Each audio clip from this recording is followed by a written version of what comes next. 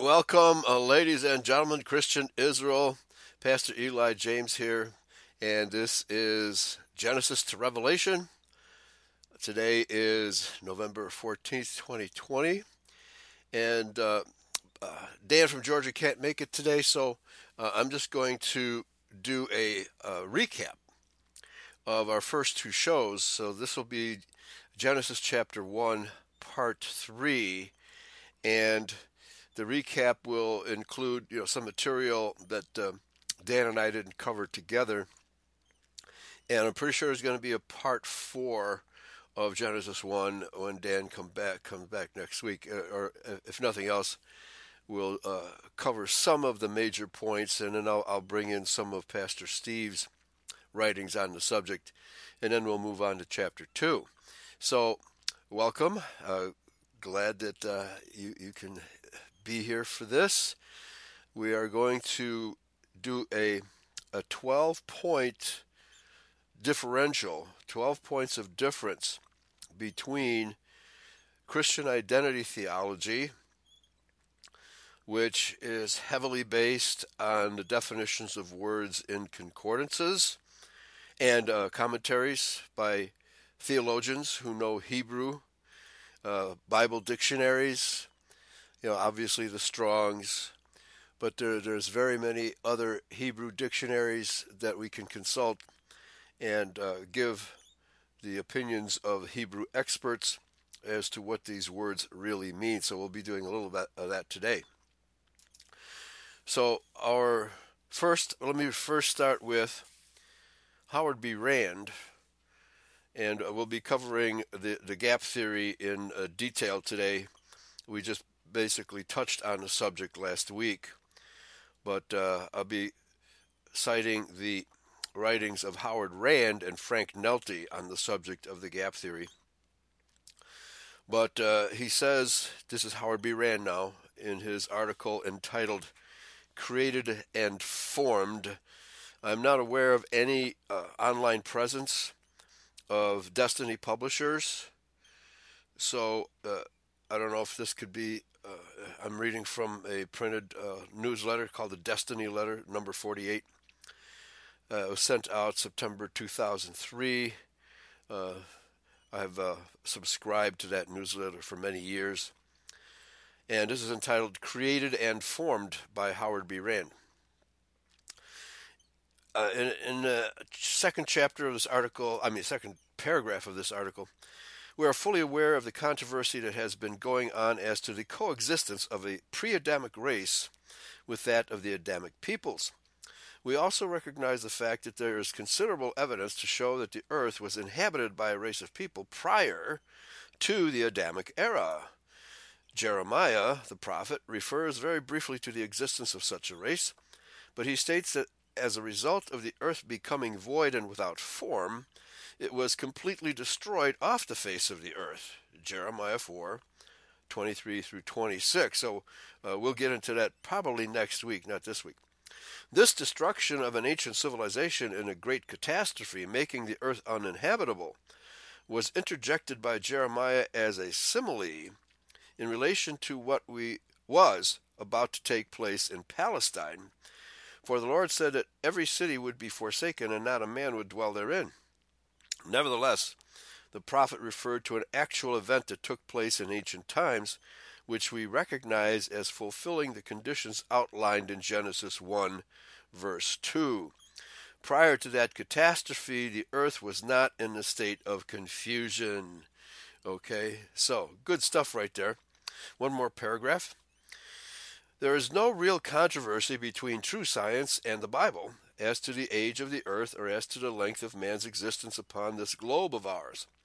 Between the first and second verses of the first chapter of Genesis, there may be eons of years, thus leaving a sufficient number of blank pages upon which science may write its records of antiquity. However, following the conditions described in the second verse of this chapter, it became necessary for God to restore this part of his creation to its original state of perfection. Well, it doesn't really say perfection. Genesis chapter 1 never says it was perfect. It says it was good, and it also says it was very good. So that's Howard B. Rand's view of the subject of the gap theory. And so this is one of the first differences, major differences between identity theology and the mainstream Judeo-Christian theology. Very few of the mainstreamers want to even approach the subject of the gap theory because the vast majority of them are literal 24-hour-a-day creationists, okay? And we reject the 24-hour-a-day theory 100%. It's not even tenable. Okay. Number two. So that's number one, gap theory. Number two, Elohim is a plural noun. It is a reference to, well, let's go through. There's three possibilities, because many, and I'll be reading from Frank Nolte on this subject as well. So Elohim, since Elohim is a collective noun, meaning multiple beings, that's what it means. It means multiple beings. And the exactly who the multiple beings are is a point of controversy even within identity. But the vast majority of linguists who talk about biblical words, they agree this is a collective noun. So who is the Elohim? It's translated as God. Who is the Elohim, word Elohim, referring to in Scripture? Okay, it could be the multitude of angels, the heavenly host. It certainly has to include God the Father as the penultimate deity. And so when you have the expression Lord God or Yahweh Elohim, which is the royal title, for lack of a better expression, the royal title of the supreme being reigning over the multitude of living beings in the other dimension, the pre-physical dimension, or what most people call heaven. But that's another entirely different dimension, a spiritual dimension, which coexists with this physical dimension, but yet is not part of it. It is, or let me put it this way, the physical dimension is created from the non-physical dimension. So the non-physical dimension is primary and causal. So we can say, and Frank Nolte says that this is a reference to God the Father and God the Son. That is Yeshua, and he makes a very convincing argument for that. Others have suggested it's the Trinity, and of course, as I mentioned, it could possibly be the entire multitude of the heavenly host, okay, which exists in the spirit world, but not in the physical world, but could have been the blueprint for the creation of the Adamic race, because it says they were created by us, from us, male and female. Elohim created them, okay? So the controversy around the word Elohim, we are clearly on the side that it refers to a multitude of beings, or at least plenum. Not a plenum is a large things of categorized together as a single entity. But there's very little discussion about the word Elohim at all in mainstream theology, so they just call it God, and I think that's the same as Yahweh, and it's not. There wouldn't be the combination Yahweh Elohim if they were the same. But they gloss over that kind of thing. Okay, next, light in Genesis 1 verse 3, light there is a generalized light. It could also mean the light of consciousness. Yes. Well, Brother Aber says, Elohim is the plural, is basically the construction crew. Yahweh is the contractor. There you go. Well said. Okay. and belong to Yah says, I thought it was just Yahweh in Genesis 1. It's very interesting because Elohim is a collective noun, and it has various definitions, including a magistrate, God, gods in the plural, and that's the way it's translated in many verses of the Scripture. So it can't be the name of the Creator, Father, Yahweh. Cannot. That his name is Yahweh. So we have a major distinction between identity theology and the Judeo-Christians. Okay, again, Genesis 1:3. Here, as presented, light is a generalized light. It's not the difference between daytime and nighttime as the six-day creationists presume, because, as a matter of fact, the sun and the stars and the moon had not yet made their appearance in the sky. Genesis 1:5, evening and morning is an idiom not to be taken literally, because literally it is only 12 hours. Okay, this is, again, the people who translated the King James and the theologians to follow their lead have not done any real research into the meanings of the Hebrew words. I mean, they just gloss over it. Okay, so this is a major problem with mainstream theology. They simply do not take the time to analyze. They don't use concordances, they don't analyze the language, and they don't make any attempt to conform the language of the Bible to geology and archaeology. I think it was really well said by Howard B. Rand. Let me just, first sentence of the second paragraph I read. There is no real controversy between true science and the Bible as to the age of the earth or as to the length of man's existence upon this globe of ours. Yeah, it's because the mainstream scientists lie to us about evolution, and the mainstream theologians lie to us about the 24-hour literal day concept. It just is not there. It just isn't. Okay? So we're going to, let's see if I can find the proper quote here. And I think and Arnold Kennedy takes that view as well. So we have a real, a plenum, a multitude of Elohim right here on planet Earth who agree that Genesis chapter 1 has a far different meaning throughout the entirety of the chapter than what mainstream theologians have presented to us. It just is far different from what they claim. So we talked about, the Hebrew word yom, not meaning a literal 24-hour day, as they claim. Okay.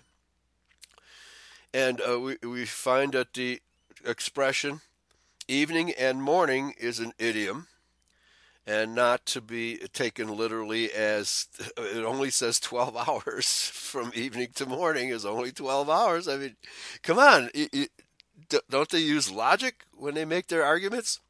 So we have all of these discrepancies in their own logical contradictions created by their own interpretation that they never consider. So this is really bad interpretation.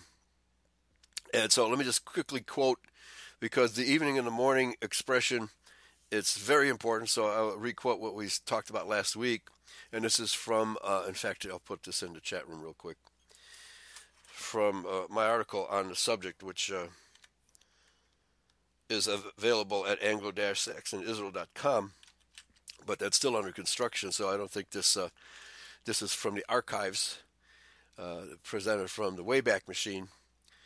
And so here it is in the chat room.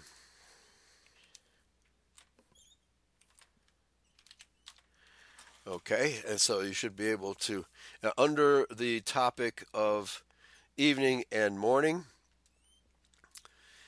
we have this. Evening and morning is an idiomatic expression in Semitic languages. Who is the author here? I think this is Dr. Otto J. Helweg, Helweg. Like all idioms, its meaning is non-literal but clearly understood by native speakers. The phrase evening and morning can, like yam, denote a long and indefinite period.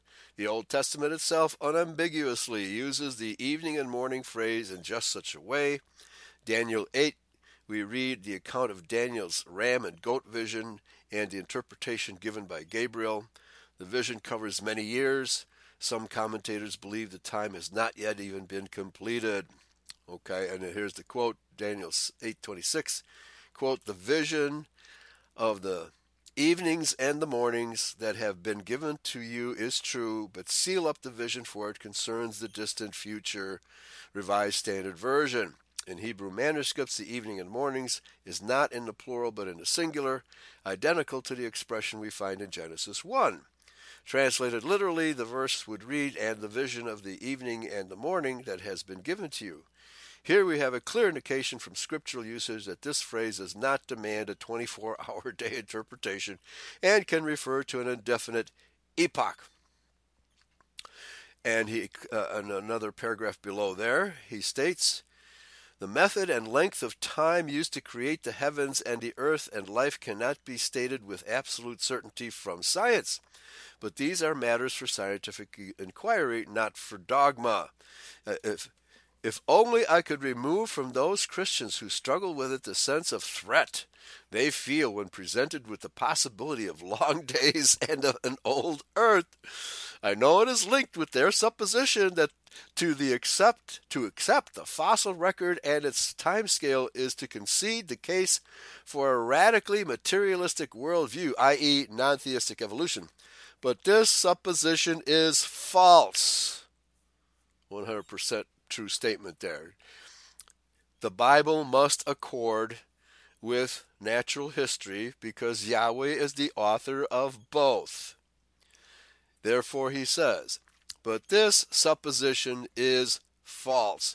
If, in fact, Christians would cease to attack paleontologists and biologists, by the way, the science of paleontology, geology, archaeology were begun by Christian scientists who had no problem correlating the two, the researchers themselves would be free to raise more questions about the validity of their theories rather than combining forces to fend off Christian attacks. Let's not interfere with the investigative process. We Christians have everything to gain and nothing to lose from the advance of scientific discovery, for the God who speaks to us through his works of creation is the same God who speaks to us in the words of the Bible. Amen to that. No truer words have ever been spoken. From the article How Long an Evening and a Morning by Dr. Otto J. Helweg. Well said. Okay. So, evening and morning and yam are areas of disagreement between identity theologians and the mainstream theologians. Okay, so firmament should be rakia, which it means an expanse. And here I'm going to be quoting from this article. It's from a Judeo-Christian theologian. So he confuses Jews with Israelites. But what he has to say is very important in regard to our subject. And so I will put that in the chat room real quick. And he has this to say a couple of paragraphs down. He quotes Genesis 1, 6 through 8, where we find the word rakia, which is translated, in my opinion, falsely as firmament, implying that there is a solid dome. And he goes into where this idea came from. Let me just quote Genesis 1, 6 through 8. And God said, "Let there be an expanse," that's the literal meaning of the word rakia, "between the waters to separate water from water." So there's waters above, but this is all in the sky.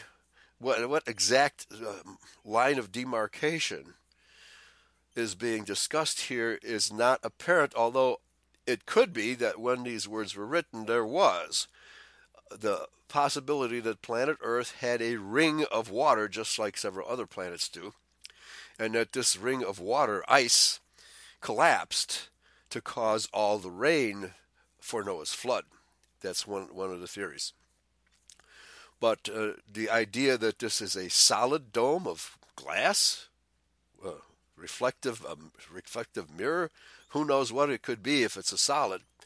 But the word does not mean solid. So God made the expanse and separated the water under the expanse from the water above it. And it was so. God called the expanse sky, Shemayim. And there was evening and there was morning, a second day. So the author, this is fulcrum7.com apologetics. The word rakia implies something that has been spread out or stretched out. It is the noun form of the verb rakah, which means to spread out or stretch out. No specific substance or material is inherent in the term rakia. So exactly what it is that has been spread out must be inferred from the context. The context of the Genesis narrative does not imply any sort of solid structure. To the contrary, Genesis 1:8 states that God called the rakia Shemayim, thus equating the rakia with the sky or the heavens. The term rakia of the Shemayim, or expanse of the sky, or expanse of the heavens, occurs 4 times in the creation narrative. Genesis 1:14 through 15, 17, and 20. Birds are said to fly in the open expanse of the sky, Genesis 1:20. Clearly, the rakia is just the sky, and the sky is not a solid structure. How then did anyone ever get the idea that the rakia was a solid structure, such as a vault, a dome, or an inverted metal bowl? Where did this idea come from? It certainly is not implied by the Hebrew language, but yet that's what the King James Version uses. Part of the answer, he says, is that pagan cosmological notions influenced the translators of the scripture. Many English speakers have been influenced by the King James Version's translation of rakia as firmament, which conveys the idea of something firm and solid. Interestingly, the origins of the King James firmament go all the way back to the 3rd century before Christ, when Judaite scholars were writing the Septuagint. The Septuagint was a Greek translation of the Hebrew Scriptures, produced around 250 BC by 70 Judaite scholars in Alexandria, Egypt. It was produced at the behest of Ptolemy Philadelphus, the Greek ruler of Egypt, for inclusion in the famous Library of Alexandria. In the Egypt of that time, a popular cosmological notion was that the sky was a stone vault. It seems that the Judaite scholars who translated the Septuagint, and the fact is, the Jews, the rabbis, teach the same thing. The rabbis teach that it's a firmament, some kind of solid object. And of course, since every rabbi disagrees with every other rabbi, you know what that's worth. So that the Judaite scholars who translated the Septuagint from the original Hebrew were influenced by this pagan cosmology. Since this is right at the very beginning of the translation, it's quite possible that Ptolemy Philadelphus influenced this translation. Okay, what are you guys going to write? How are you going to translate this, into Greek? And so he could have been standing there right for the first few pages until he was satisfied that he likes the translation, right? Anyway, so this is influenced by this pagan cosmology. They translated rakia into the Greek as stereoma, which connotes a solid structure. I went too far. Hold on. Just jumping around on me. Some 600 years later, when Jerome was translating the Hebrew Scriptures into the Latin Bible that would become known as the Vulgate, he was influenced by the Septuagint and translated rakia into the Latin word firmamentum, meaning a strong or steadfast support. Finally, some 12 centuries later, as English scholars were preparing the translation that would come by far the most influential Bible in the English-speaking world, the King James Version, and we know what that's worth. It was created to suppress the Geneva Bible. They simply transliterated Jerome's Latin term firmamentum into English as firmament. It is important to emphasize that the idea that the rakia was a solid structure was not in the inspired Hebrew language account of the creation week. I agree with this statement 100%. And this guy is a Judeo theologian. This error came in through a chain of uninspired translators, the Judaite scholars of Hellenistic Egypt in the 4th century church father Jerome, and finally the 17th century English scholars who produced the King James translation. Okay, so a comedy of errors. So that covers the word rakia. And the word che is one that we discussed at great length as well, that it means it's a general term for life. There's no way it can be limited to a specific form like beast. That is an excessive indulgence in editorializing by the King James translator. I haven't had time to check to see if the Geneva Bible uses the same terminology. And Brother Aber says, Job 26:7, he stretched out the north over the empty place, hangeth the earth upon nothing. Is a flat earth possible? Sure. Does it matter? No. Okay. It really doesn't matter if the earth is flat or round. What matters is our mission while we're here on this earth. That's what really matters. Thank you, Brother Aber. So we see that all of these, how should I put it, before there was such a thing as systematic archaeology, systematic geology, even systematic science. That was still being developed in the 15 and 1600s. So this is a lot of guesswork. And so we shouldn't rely on this guesswork, especially of a translating committee of King James, who gave them instructions on how they should translate. No, we simply should not do that at all.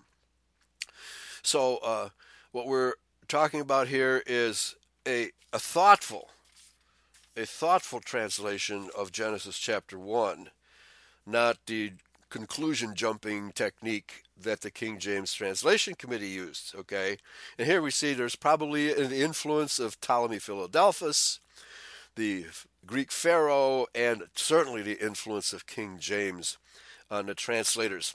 Okay, so the word che or kahi is a very general used word meaning life, alive. There is zero place for it to be translated as beast. You must translate it as living creature, which it often does, as we pointed out last week in our discussion. Sometimes it's translated as living creature, which is the proper term. if you're going to translate it as for a physical being as opposed to general life, a particular life form, then creature is really your only alternative.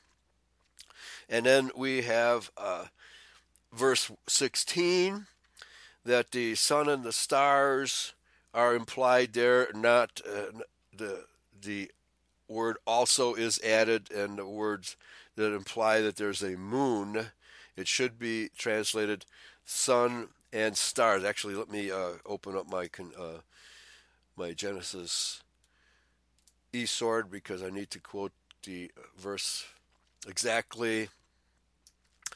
And God made two great lights, the greater light to rule the day, and the lesser light to rule the night. The words he made are added by the translators, and also the word also was added by the translators. He made the stars also. It should be translated without the added words. And God, or Elohim, made the two great lights, the greater light to rule the day, that's the sun, and the lesser light to rule the night, the stars. That is the correct translation without the editorializing by the King James Translation Committee. Okay? Well, Genesis 120, this is something that I learned from just yesterday from doing this research. I will read verse 120. And God said, "Let the waters bring forth abundantly the moving creature." But creature here is not translated from kahi or che, it's translated from sherets. And what does sherets mean? It means a swarm. That is an active mass of minute animals. Okay, it's a swarm. That could mean insects. You have flocks of birds, flocks of geese. It could mean that as well. The moving creature that hath life, and fowl that may fly above the earth in the open firmament, rakia, of heaven. Okay, so it could be that they're correct that this sherets means more like insects. Okay, because it goes on to say, and fowl, or birds. But it could also mean birds that aren't foul. All right? Okay, there's a lot of foul birds out there. So, again, you have to consult the concordances and competent Hebrew scholars for the meanings of these words and pick apart what the mainstream Judeo-Christianity has been teaching us. A general comment now on Genesis 1:11 through 31, where the term kind after kind, like begets like, creatures that have seed within themselves. This is clearly talking about genetics. This is genetic law, and there's no difference between Yahweh's description of genetics here and the scientific definition of genetics. Every geneticist knows that every different species, from the lowest to the highest, has its own seed and reproduces according to its own seed. No evolution has ever been observed or documented. Period. Never happened. And so the Genesis chapter 1 confirms the science of genetics and that everything reproduces kind after kind, having its own seed within itself. I don't think you can come up with a better definition of genetics. And verse 127, let me read it here because my scribbling, I can't read my own scribbling here. Genesis 1:20. Oh yeah, okay. So, after, as we said last week, all of the so-called beasts that should, and I'll just give you the definition straight from Strong Concordance, che or kai, alive, strong, life, living creature. It's a very general term. So for them to translate it as beast is really incorrect. Down lower on verse 28, they say living thing. Right? Living thing. Same word. J. So why the inconsistency? Well, it's because they were trying to give us their view of reality at the time, and it wasn't well done. But we can excuse them for that because there really was no such thing as organized science at the time. That was just emerging at that time. One major difference between us and the mainstream theologians is the translation of Adam as man or mankind. No, it is exclusively a reference to the white race. We are the crown of creation. The other races are already included in the run-up to verse 27. And I will quote, "So Elohim created bara, man, Adam kind, 120, in his own image. In the image of Elohim created he him." Only the white race is created after the image of Elohim. Male and female. Created, let's see. This is, let me check the word here. Yeah, again, it's bara. Male and female created he them. So the general description of Genesis chapter 1, where it uses bara virtually almost exclusively, there's one use of the word made, but that looks like it's a change to some of the living creatures that were already here, which is the terminology, but that's not yatsar, it's a different word. Yatsar is the word used in Genesis chapter 2. So we're talking about the creation of species. Genesis chapter 1 is all about the creation, bara, of species. Those things that reproduce kind after kind and have their seed within themselves. That's what Genesis 1 is all about. The garden comes after the creation episode.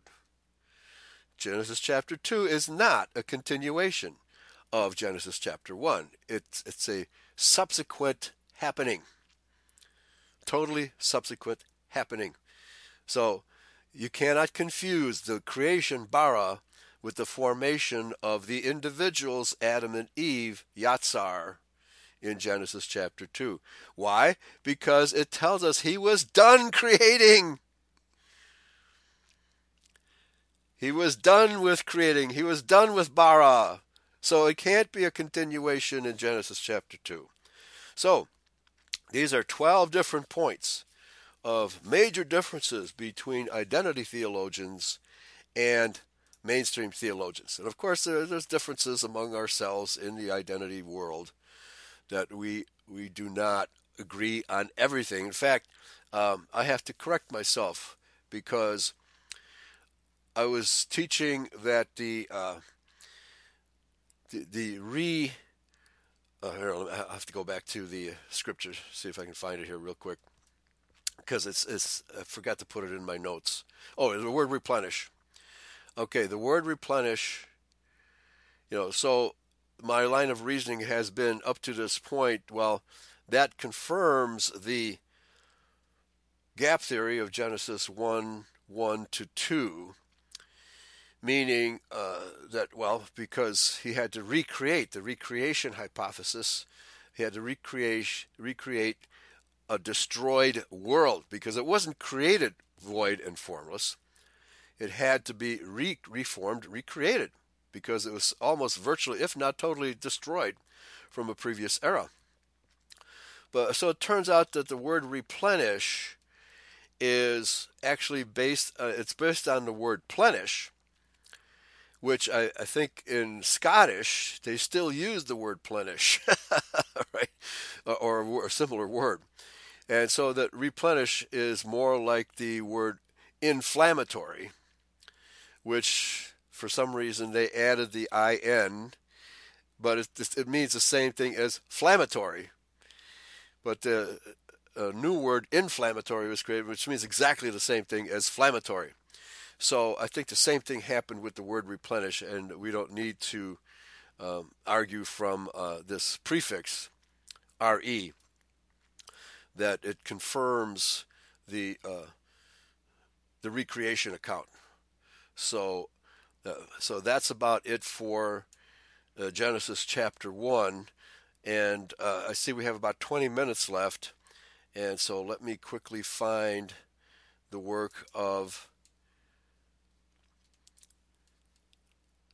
let's see, we're understanding Genesis. Here we go, Frank Nelty. And Frank Nelty is one of my favorite theologians. He comes from the Herbert W. Armstrong School. So I'll put this link in here. Yeah, flat earthers will disown us if you don't believe it. The globe earthers are more tolerant. Yes, that's for sure. That is definitely for sure. I was once baited into a debate with a flat earther. He said he wanted to discuss theology, and the whole thing was about flat Earth. And I said, it was a bait and switch. I wasn't prepared to discuss flat Earth, so that's the kind of things they do. Okay. So, Brother Aber says, so basically everything discussed in Genesis 1 that was created was just a retelling of what happened before the gap between verse and 1 and 2. Yeah, the gap theory. And Frank Nelty now presents a very cogent argument in favor of the gap theory. It's very, very good. So let's go. I have to scroll back up to the top, sorry. Okay, understanding Genesis 1:1 to 2 correctly. And this was composed or published January 2009. When I came into the Church of God over 40 years ago, one of the things I learned from Mr. Armstrong was the correct understanding regarding what happened in the first two verses of the book of Genesis. I clearly proved to my own satisfaction that Mr. Armstrong's explanation is correct, and that is what I still believe today, as many identity theologians do, because I can prove that this explanation is correct. However, in recent years, I have at various times also come across people who refer to that explanation rather disparagingly as the gap theory, a term coined by Protestant theologians in reference to this explanation, with the obvious intent of discrediting it. It's no longer has that disparaging connotation. When I come across it, it's always a positive connotation. Anyway, I don't expect anyone who does not have God's Spirit to really understand the truth of this matter. That's the principle of Paul's statement in 1 Corinthians 2:11. As far as people in the world are concerned, the best and clearest explanation cannot cross that barrier between God's truth and the natural human mind. And furthermore, in matters like this, it is never a case of the facts speak for themselves. Well, either way, you have to have proper definitions of words in order to comprehend what is being said.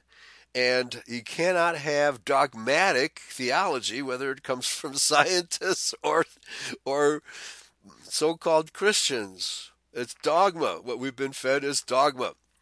Anyone who is familiar with 2 Timothy 4, verses 3 through 4, should realize that it is the facts themselves that are frequently denied and rejected. And it is impossible to convince people who deny the facts. That is one of the major ways in which Satan enslaves people. He persuades people to deny the facts because an acceptance of the facts would break his power over mankind. And I believe he doesn't use the term Adamkind. Jesus Christ explained that this is the acceptance of the truth that sets us free from Satan's hold, John 8:32. A denial of the facts maintains Satan's sway over mankind. So what we have here is we have two sets of incorrect facts.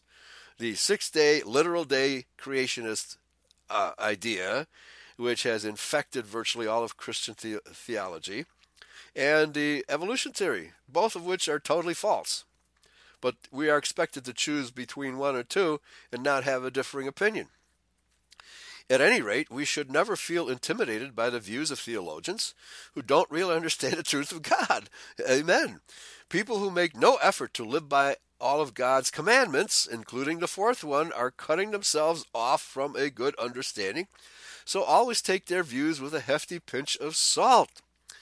Sometimes there's too much salt and you have to spit it out. David said the following in Psalm 111. The fear of Yahweh is the beginning of wisdom. A good understanding have all they that do his commandments. His praise endureth forever. Psalm 111 verse 10. And as I was teaching last night on Yahweh's commandments and good health, or the relationship between sin and ill health, we have to obey his commandments to stay healthy and to have a firm understanding of anything that comes us. Because we have to, number one, we have to be impartial and objective in our readings and not have a biased view when we come into reading something for the first time. He continues, the corollary of this statement is that those people who do not obey God's commandments are also not going to have a good understanding. And do they obey God's commandments? Do the modern Judeo-Christians obey? Absolutely not. A good understanding is one of God's ways of rewarding the people who obey him. A good understanding is not a right, it is a reward for faithfulness. I couldn't agree more, Frank Nolte. I love Frank Nolte, except when I disagree with him.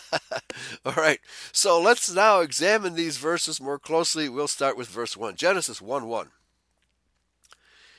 In the beginning, God created the heaven and the earth.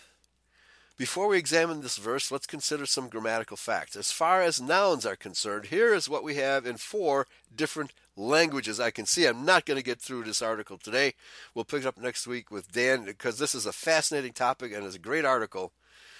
And so it deserves major revelation here. So here's what we have in 4 different languages. In English, we have both the definite article, for example, the, and an indefinite article, a or an. Thus, in English, we can say a beginning and we can say the beginning to help us differentiate between different events. These 2 different articles give us the ability to express ourselves more precisely and to differentiate. They enable us to minimize misunderstandings. Yes, and the introduction of the definite article the and the indefinite articles a and an are a major development in the English language. In Hebrew, we have only the definite article ha. So in Hebrew, we can say either beginning when we mean a beginning, or we can say the beginning.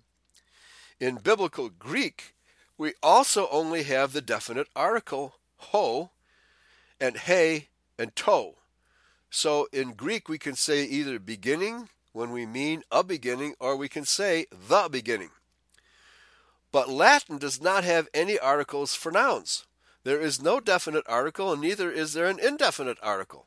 So in Latin, and remember Jerome at the Vulgate, and several theologians have been influenced by the Vulgate, the Latin. So in Latin, we do not readily have the ability to distinguish between a beginning and the beginning. When in Latin we say beginning, then that can mean a beginning, but it can equally well mean the beginning. This obviously creates room for misunderstandings. Where a speaker may want to convey a thought of a beginning, the hearer may understand this as a reference to the beginning, and what is the meaning, well, the one and only. That's not necessarily the case. That's the point that Frank Nolte is making here. We need to be aware of this grammatical shortcoming in the Latin language. Comment. There is a way in Latin to get around this absence of a definite article, and that is by using the pronoun and adjective illa, illa, illud for emphasis. This can have the general effect of the English definite article the, but it isn't really the same as the definite article. And in the text of the Latin Vulgate version, all the forms of illa combined are used far less often than the number of times we find the definite article the in the English language Bible. So in our discussion, we can basically ignore this Latin alternative to the definite article. These points are grammatical features for these different languages. Now let's look at verse 1. The 5 English words, in the beginning God created, and then, so Bereshith, bara, Elohim, are a translation of the 3 Hebrew words Bereshith, bara, Elohim.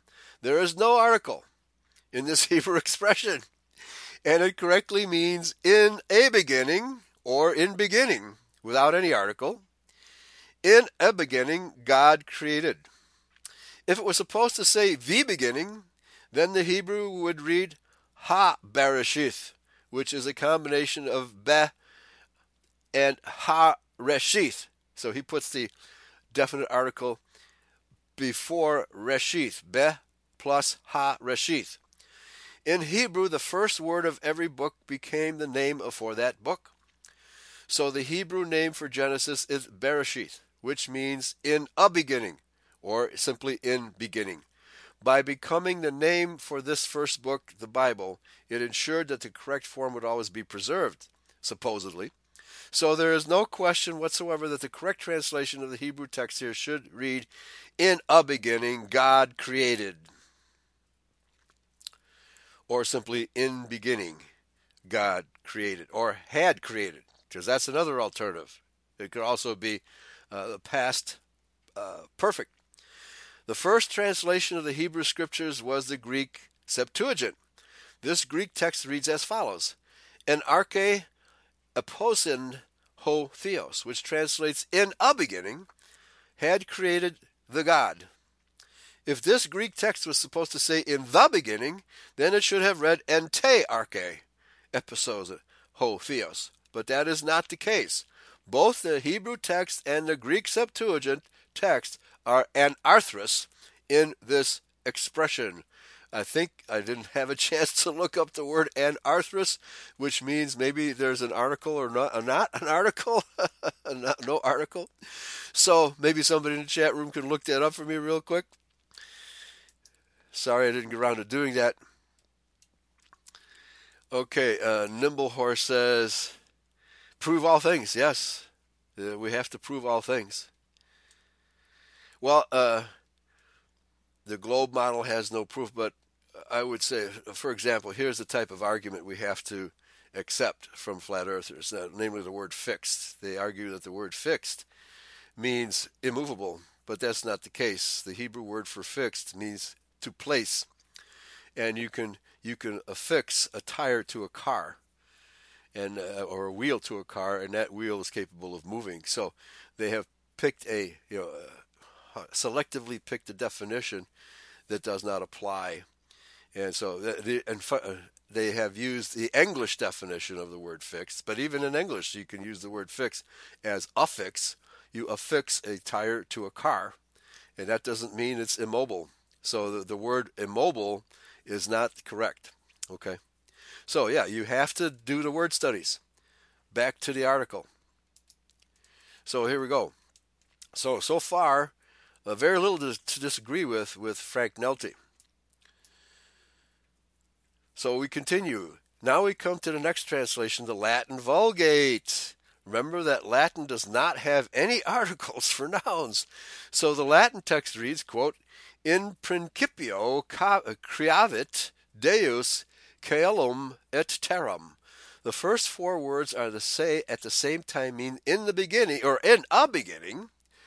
But since there's no article of any kind, it should simply say in beginning, God created. And also, it could mean either. He says at the same time, it means both.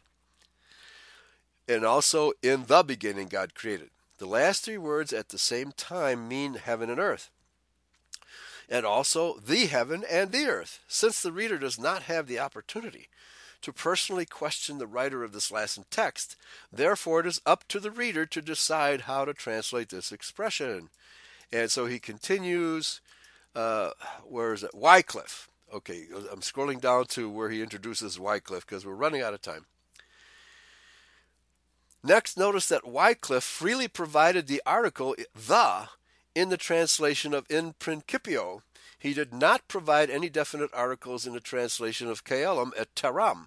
These three words Wycliffe translated as heaven and earth, rather than as the heaven and the earth. This illustrates how subjective the inclusion or omission of a definite article in any translation of a Latin text really is. It is always left up to the translator of a Latin text to decide for himself where to provide definite articles in his translation and where to leave them out. Notice also that Wycliffe introduced the words of naught, out of nothing, into this verse. And the Bible does not say that either. Paul clearly states in his epistles that the universe is created out of his own body, out of Yahweh's own body. His own being, I should say. His own being. So the Bible nowhere says it was created out of nothing. These words are not found in the Hebrew or Greek or Latin, and were simply supplied by Wycliffe with the intention for supposedly clarifying the statement. Later versions would typically have printed such added words in italics, and that's one good thing about the King James, is they italicize the added words. While Wycliffe's rendering in the beginning was grammatically speaking a correct possible way to translate the Latin text, it unquestionably was a mistake when compared to the Hebrew text and also to the Greek Septuagint. As I have already indicated, in this type of situation, the reader of a Latin text can easily get the wrong end of the stick and read a meaning. That's the wrong end of the stick. That comes from when somebody stirs the muck in the pig pen, and you grab the wrong end of the stick. You know what it means, okay? And read a meaning into a text which was not intended by the original writer. How he translates this verse depends primarily on the frame of mind and the understanding with which the translator approaches this text. And Wycliffe approached Genesis 1:1 with a wrong understanding. Now he says, every English translation since then that I have looked at has copied this mistake from Wycliffe. They all render this text as in the beginning. To summarize thus far, I have shown that the Hebrew text correctly reads in a beginning or in beginning, without any article, and that this, but he says that there is the article there, that this was correctly translated into Greek and the Septuagint. I have also shown that the ambiguous Latin text of this verse is the original source for the English mistranslation that reads in the beginning. Now, while most of, or even all scholars may acknowledge that there is no definite article in the Hebrew text, they will insist that there are other reasons why this is supposed to be a definite statement, but they are wrong. Scriptures like 1 Corinthians 2:11 and Psalm 111:10 explain why they are wrong, but the facts are not going to change the views of such people. We should also note that the Hebrew word for heaven is plural and should literally be translated heavens. The reason for this mistake is that the Latin caelum in the Vulgate is the accusative singular case. The Greek oranum, or oranon, in the Septuagint is also singular. Many translations have acknowledged that it should correctly read heavens. Let's now look at a statement in the New Testament, and I'm just going to scratch the surface here. The opening words in the Gospel of John, which gets into the proper understanding of the word Elohim, and this, so I'll just include this as a teaser for next week. John 1, verses 1 through 2. In the beginning was the Word was with God, and the Word was God.